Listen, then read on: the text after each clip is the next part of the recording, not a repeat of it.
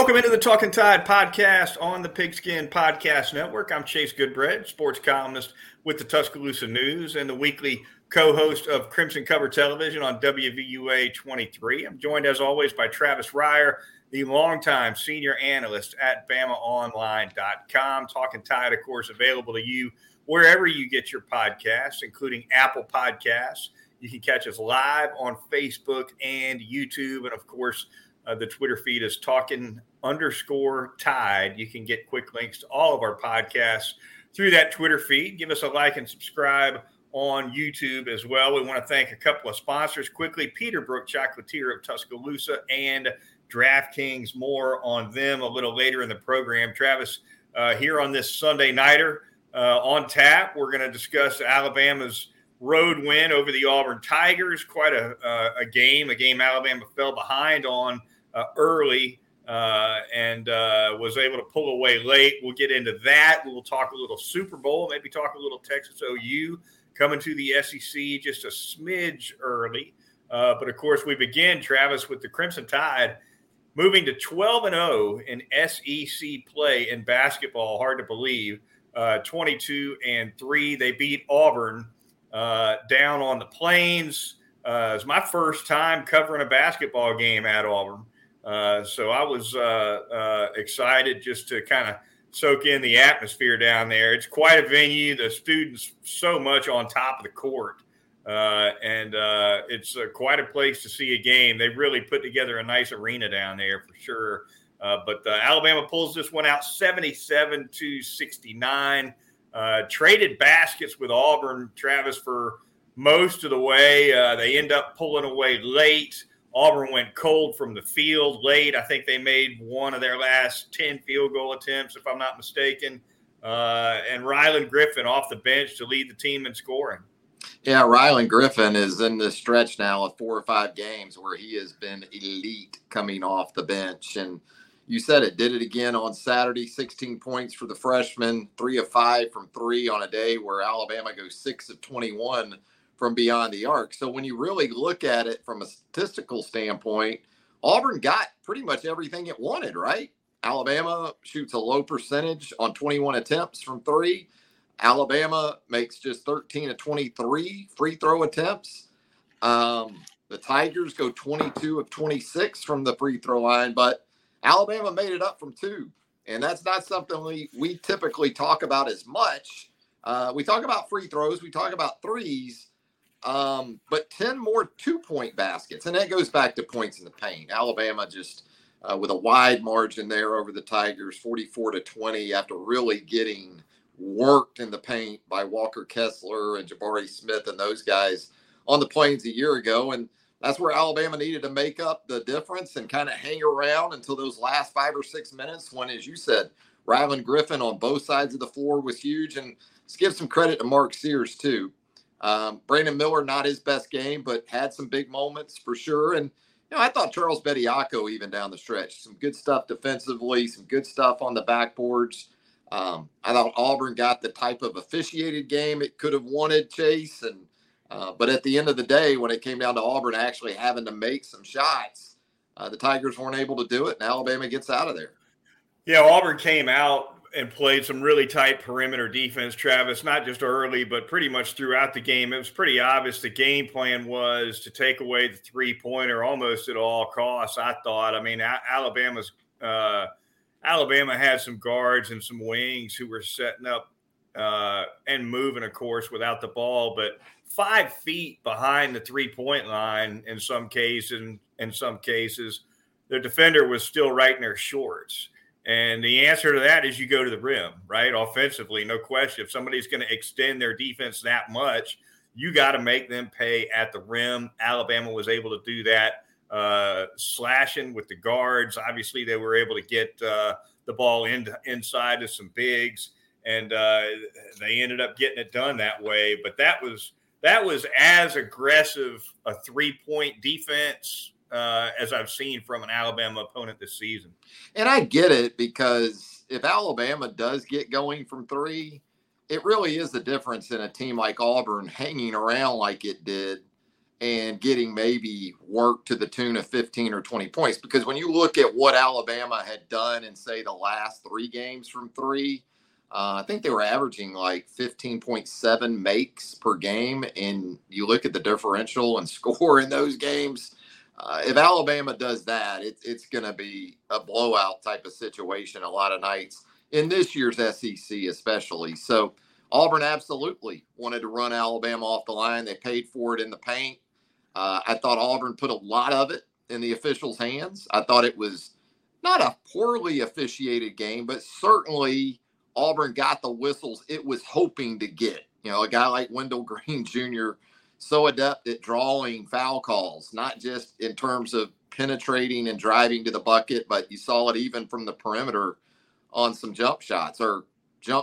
They really weren't jump shots. They were foul draw attempts, and they worked for him. And give Auburn credit for that. But when the whistle sort of dried up there down the stretch, it became even more obvious that this Auburn team couldn't score unless it could get to the free throw line. Right. And to sit, like I said, it was my first time in the building covering a basketball game. To sit in there, you definitely got the opposite sense as far as the fans. And then, of course, the fans never like the officiating when it doesn't go their way, no matter where you're at. But the Auburn fans were all over the officials. I thought for a good portion of the game, whether it was merited or otherwise. I know there was one particular play where Brandon Miller got away with a little bit of a push to get himself free for a layup. And I think it was with about 7:02 or so left in the first half. Mm-hmm. And boy, they about blew the roof. They about blew the roof off the place on that one. Yeah, and again, I think that was the kind of game Auburn needed. It needed to win the battle at the free throw line, be able to be somewhat handsy on the perimeter in dealing with Alabama's guards, because if you're going to try to run them off the line, you're going to give up some potential blow-bys. And if you do put everything, or not everything, but a lot of your kind of hopes and your chances of winning a game, if you get that to your benefit for 35, 37 minutes, and then in the final 5 minutes you don't, I can get being upset with that. Yeah, no doubt. I thought Jaden Bradley's performance was worth note as well, Travis. He really got to the basket well, strong kid.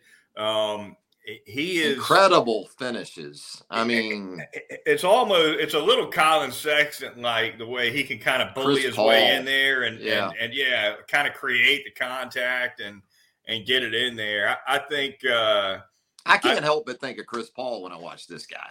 I mean, body type, a lot of those things.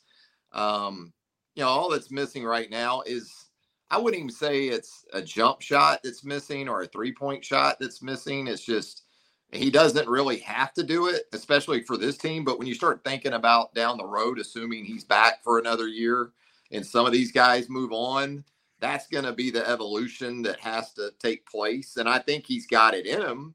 It's just they don't really need it from him on this team. But yeah, man, just getting to the rim, like you said, and finishing in some ways that you're just like, I'm not sure how he did that. Yeah, he's a strong – I trust him.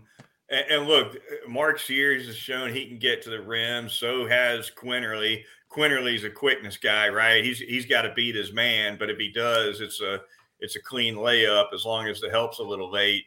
But overall, between the three of them, Bradley, Sears, Quinterly, if you've got to make a play and you're trying to make it at the end of a game in a clutch moment, give me Bradley in terms of just being able to put it in the hole on a contested play at the rim.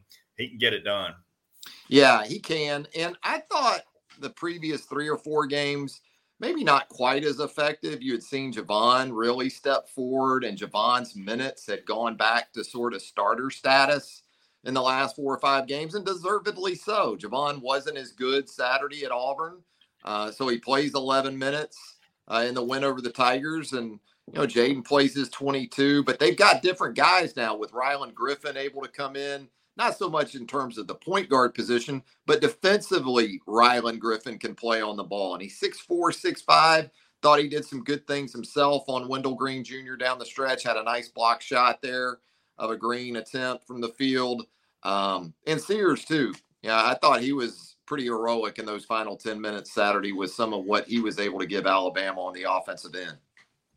Yeah, Sears was big, 5 out of 7 from the floor. You mentioned the block shot for Griffin too, and to me, it, there was a deeper sequence there actually because he gets that block shot on Green. It was a nice defensive play on what would have been a 2-point jumper and a pretty high percentage 2-pointer, I think, for Green.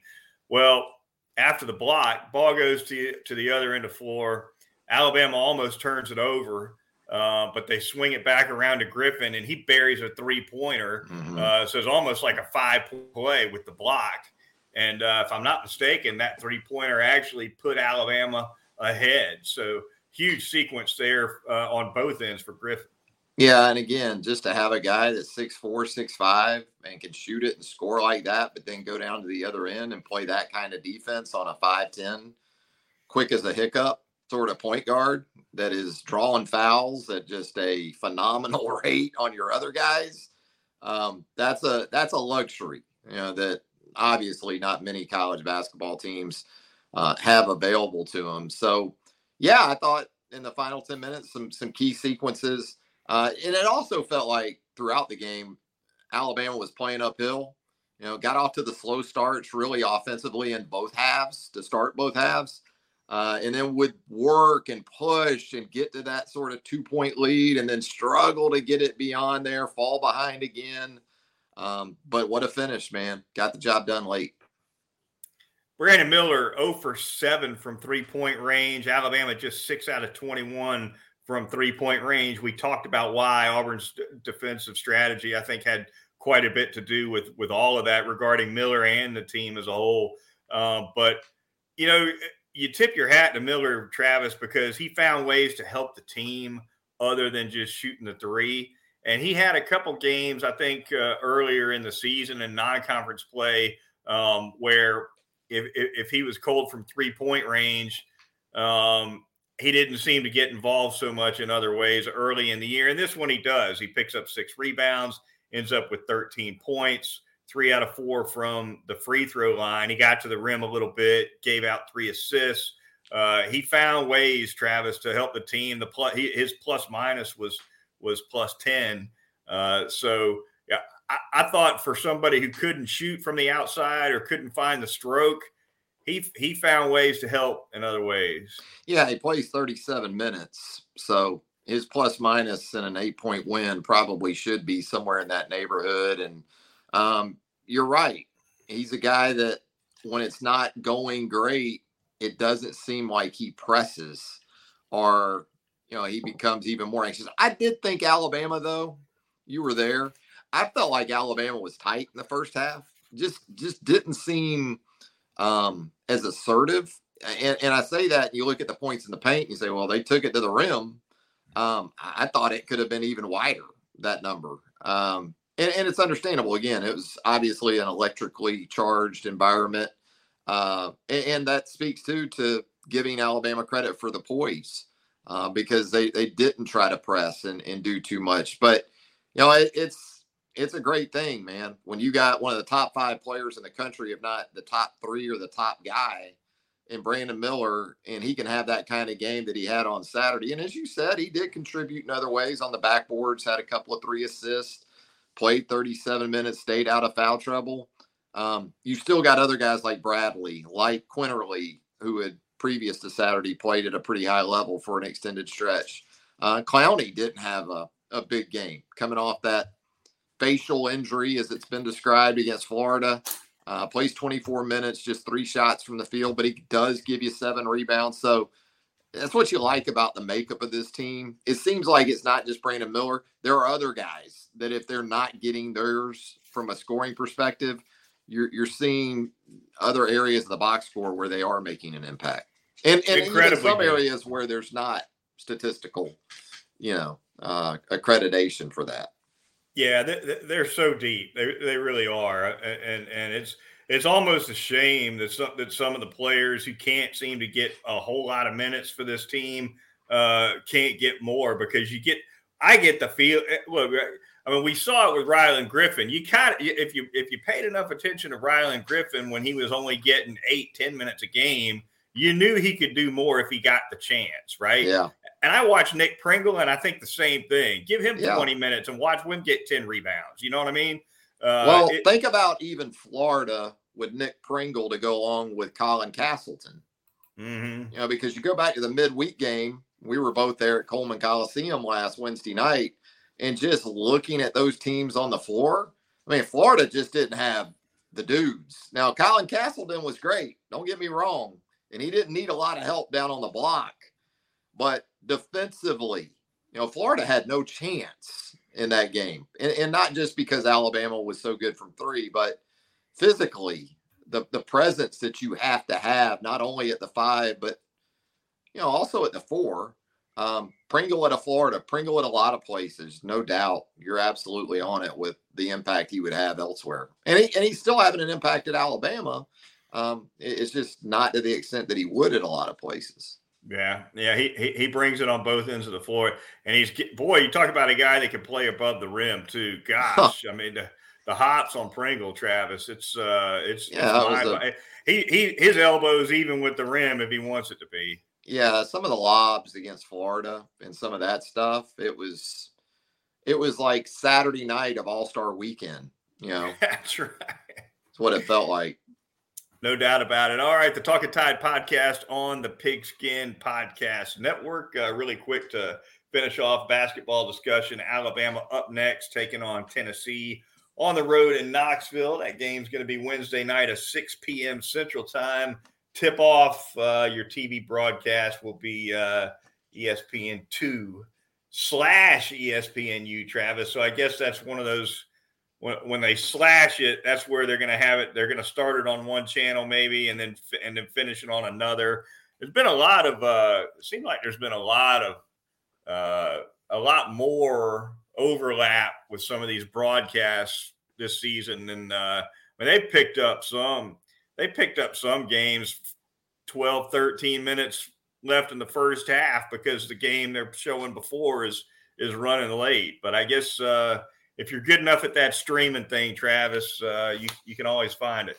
Yeah, and I'm a YouTube TV guy now, and I love it. I wouldn't have imagined that like a year and a half ago, but I'll never go back. And one of the great things about Saturday was the Alabama-Auburn game was being shown on ESPN 4K, which is like an enhanced edition of high def. TV. And so the 4K channel had it from the start. And even during timeouts, they kept it at the arena, you know, on the 4K channel. So that was a positive. So if you have YouTube TV or you have access to those 4K channels and it happens again and Alabama happens to be playing, the problem is this was probably the one and only time that was going to be the case for Alabama this year.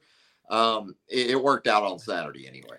Yeah, I've been on YouTube TV for about probably 2 years now, roughly, and I'm a fan. I'm not going back to dishes or any of that mess. No.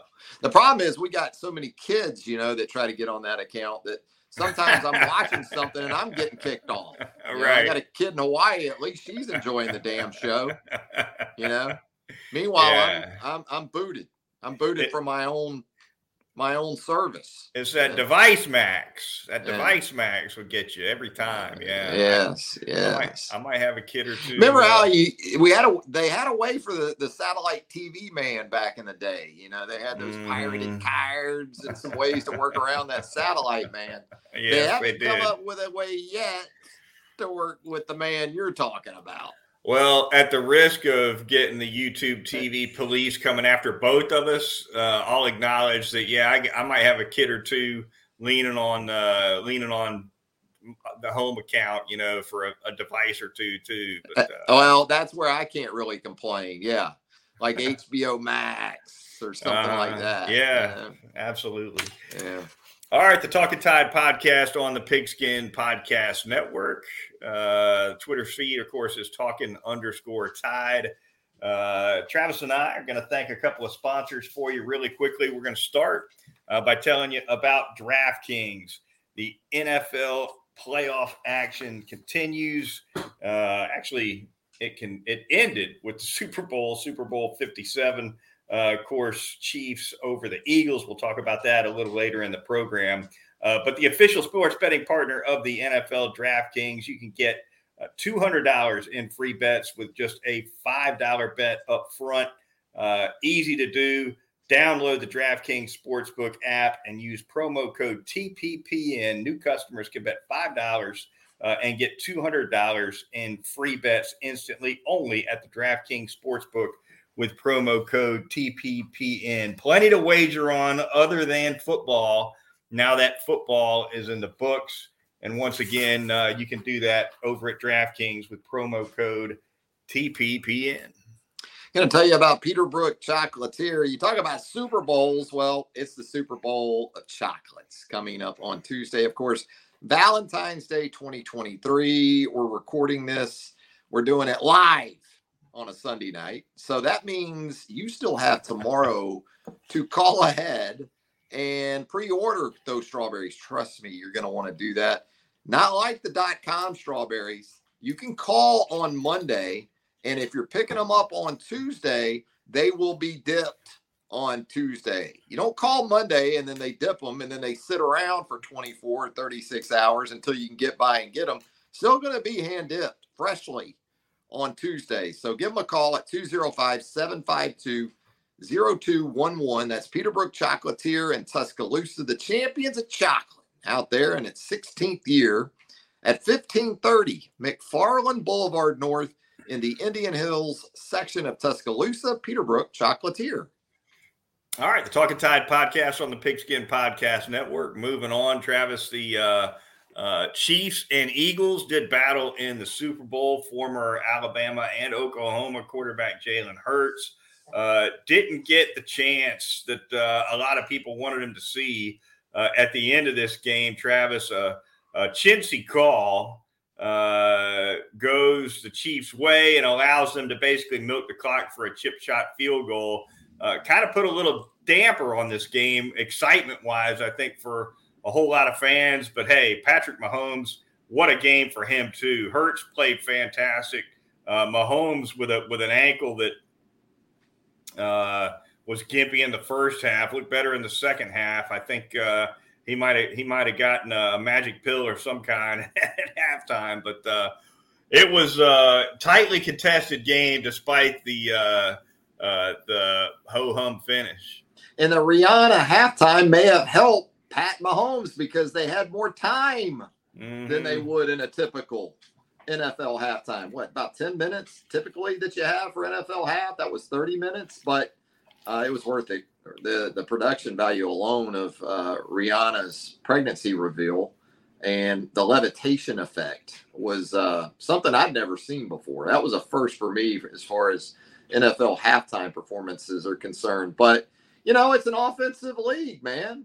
And so if you don't like it, stop watching. And you know what? People aren't going to stop watching. No, they won't. It was one of those calls, the defensive holding penalty, that the old saying, well, you could call that every play. Mm-hmm. Well, yeah, just like you could call holding on the offense just about every play, right? But it doesn't get called every play.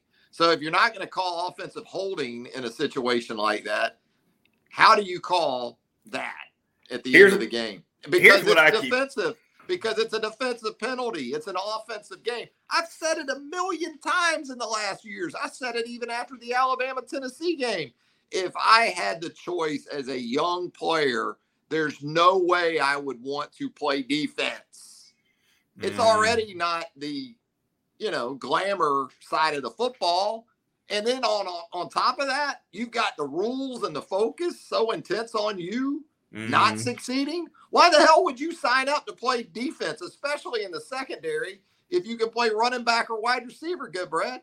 Yeah, there's no doubt. And at the youth level, I did a big story on this a few years ago. At the youth level, the way it works is everybody wants to play wide receiver. Everybody.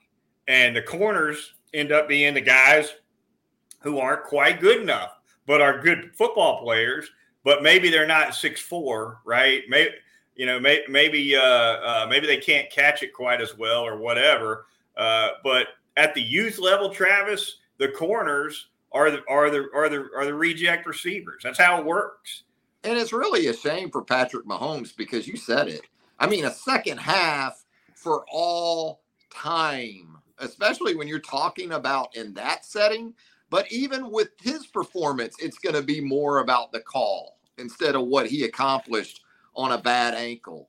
The winners in all this actually are the Eagles. Well, two areas of the Eagles football team anyway, defensively and special teams, because they stunk in the second half. And so now the narrative is going to be that blown call in Super Bowl 57. That's all anybody's going to talk about.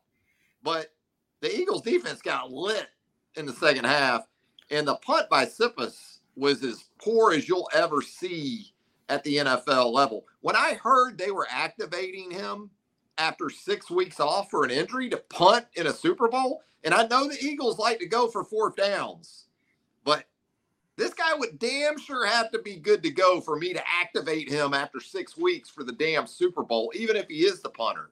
Yeah. And it was a poor punt. Kadarius Toney, the former Gator, sets up a 5-yard field for the Chiefs offense there in the second half. So yeah, it's a shame on a multitude of levels. It's also a shame in that this football season, I thought, in terms of the NFL and at the college level especially, the quality of football wasn't great this year. I don't know why. Maybe it's just me. I don't have any analytical or nerdy shit to back that up. But to my eyes, the football was not great throughout the season. You had an opportunity here to end it on a very positive note, but no, you don't. There's no doubt that the Eagles had their chances. You tackled Kadarius Toney. Yes. The punt needed to be better. The coverage needed to be better. Terrible. That was huge. That was a Pop sure. Warner punt. I think what drives me nuts about that flag, though, Travis, is this. I'll come back to this always. To me, I always, in any setting, any football game, whatever, I have less of an issue with an official who misses a call and doesn't throw a flag than one who throws a flag at something that's at a ghost, at something that's not a penalty, right? I mean, look, there's 22 players out there and not nearly enough refs to see everything. And so there are going to be missed calls. A missed call is a missed call, right? If a flag should have been thrown and isn't, that's football. But when you throw one at something that's not a penalty, I don't know. I got a bigger problem with that because it shouldn't be. If you either see a penalty clearly or you don't, and I don't know what in the world they saw clearly there. Yeah, and again, we're gonna put so much on that call, but at that point, the Eagles had already put themselves in a very tough spot. They had for a big part of that with the way that they performed in the second half, not just on offense either, but defensively. And you think about even in the first half, the opportunities the Eagles had, the fumble lost by Jalen, that's a scoop and score for a defensive touchdown, and what that score might have looked like. Now, Jalen also had 3 rushing touchdowns, a Super Bowl record, and a passing touchdown. So Jalen was really good. Otherwise, you can work that both ways. You can say, well, without Jalen, what does that score look like for the Eagles? But, I was surprised. I thought the Eagles' run game would be more dominant in addition to Jalen. And really, it was quarterback sneaks and Jalen runs that worked. The Eagles really didn't establish that dominance up front with that offensive line. Their running backs weren't as effective in the run game.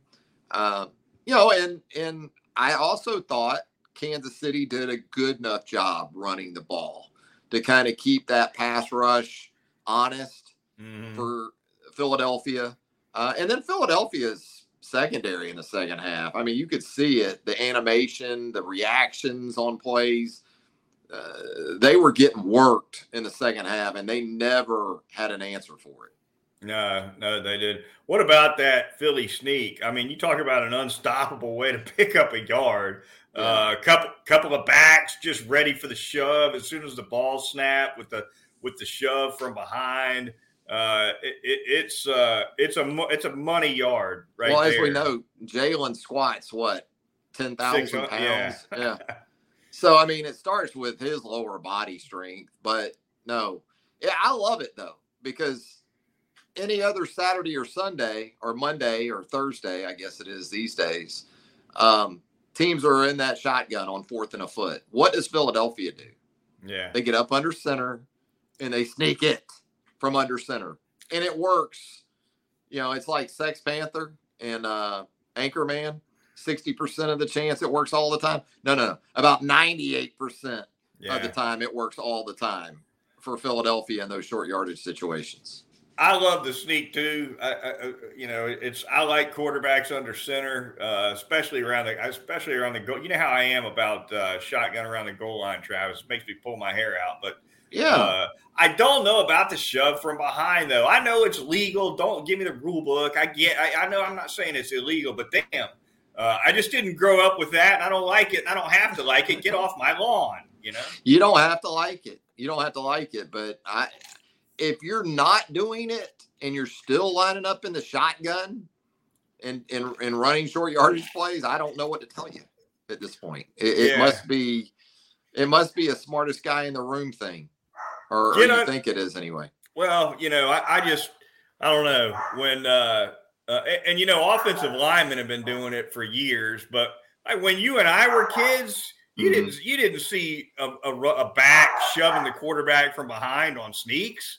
No, ever. So but it works. So I guess it's smart. You're kind of it's a bit of a telegraph, but you know what? I bet you Philadelphia has something in that playbook where those two backs are lined up right behind the quarterback to show the shove. Yeah, and then they got some kind of play action off of it or something. Oh, yeah. I'm sure they do something off of that because you attract a lot of attention to the center of the field when you do that. Yeah, when you've got Landon Dickerson at one of your guards too, and we're both familiar with how massive and strong that dude is. And then even A.J. Brown, when they put him back there in sort of that role, that's not a little dude either, even though he's a wide receiver. So I'll tell you what, man, Juju Smith-Schuster too, with some big grabs there in the second half for Kansas City. If you're Juju Smith-Schuster, you got to try to hang in there with Patrick Mahomes for as long as you possibly can, because Juju was on the verge of being like a 5 or 6 year guy in the NFL. If he can stick with, you take less money, whatever you got to do. You go for the longevity. You go for the long play if you're Juju, because Pat can keep you in the league for maybe 10 years. There's no doubt about it. He'd be smart to stay right there with Smith-Schuster. All right, we're running a little long with this one, but that's okay. We'll take just a couple of more minutes, Travis, to touch on Texas and OU paying that big fee to get out of the Big 12 a year early. They're going to join the league formally now in 2024. So just one more season in the Big 12 for Texas and OU. Kind of lines things up a little bit too, Travis, with the college football playoff expansion and all that. It does. And going to be very interesting as we know from a schedule standpoint. I know some people look at that, $100 million for them to get out of that league that you talked about. In the words of Ric Flair, spilt liquor. That's what that is. To schools and programs, athletic departments like OU and Texas. And look, Alabama's already gotten a head start on Texas, right? In the SEC. Went to Austin in 2022. The Longhorns in week 2 coming up this season in Tuscaloosa. So that should be fun once again, and then right into it in 2024. I like it too from an all sports perspective, man. When you start thinking about the potential for hoops, obviously the Chris Beard situation in Texas and men's basketball has taken some shine off that star in that situation. But baseball, sports like softball, really across the board, it's two very nice additions in the Sooners and Longhorns. So there's only going to be one season now in the Big 12 where Texas and OU are competing against the schools that were recruited to replace them, right? Cincinnati, Houston. You think the Big 12 won't be celebrating a Cincinnati or a Houston win over a? How about some of the calls OU and Texas might get from those Big 12 crews this year, like Frank Drebin behind the plate in Naked Gun, you know? Well, yeah, and that's why I kind of thought this was going to happen, Travis. From the beginning, I was like, are you serious? They're going to play in the Big 12 for 4 more I think years? Alabama is supposed to have an SEC crew. They ought to say, no. You guys bring your crew. Bring the Big 12 guys. You know, guys. Concede that, yeah. Yeah. And welcoming you to the league, we're going to be gracious hosts and allow you to bring a Big 12 crew. Yeah, that's fantastic. Yeah. Strike that. So, 1 year early. They got off, I believe it, cheaper than I thought, Travis. I thought the price tag, at least the way I'd seen it reported elsewhere, was going to be upwards of $80 million per school to get out a year early. And I guess they were able to get it done a little bit cheaper than that. So the Big 12 finally, how awkward do those league meetings get too? With another year of those, and you're the Big 12, and do we want Texas and OU in the room for this but not that? Yeah, your OU and UT tomorrow morning, you're getting Zoom links to those meetings. Yeah, that's right. Your in-person attendance will not be required. Mercy. Yeah, Zoom. Right. Zoom, my boy. That is going to do it for this edition of the Talking Tide podcast. I want to thank our listeners and viewers for checking in. Join us next weekend for the Sunday Nighter. Travis and I will be talking more Alabama basketball and plenty more right here on the Talking Tide podcast.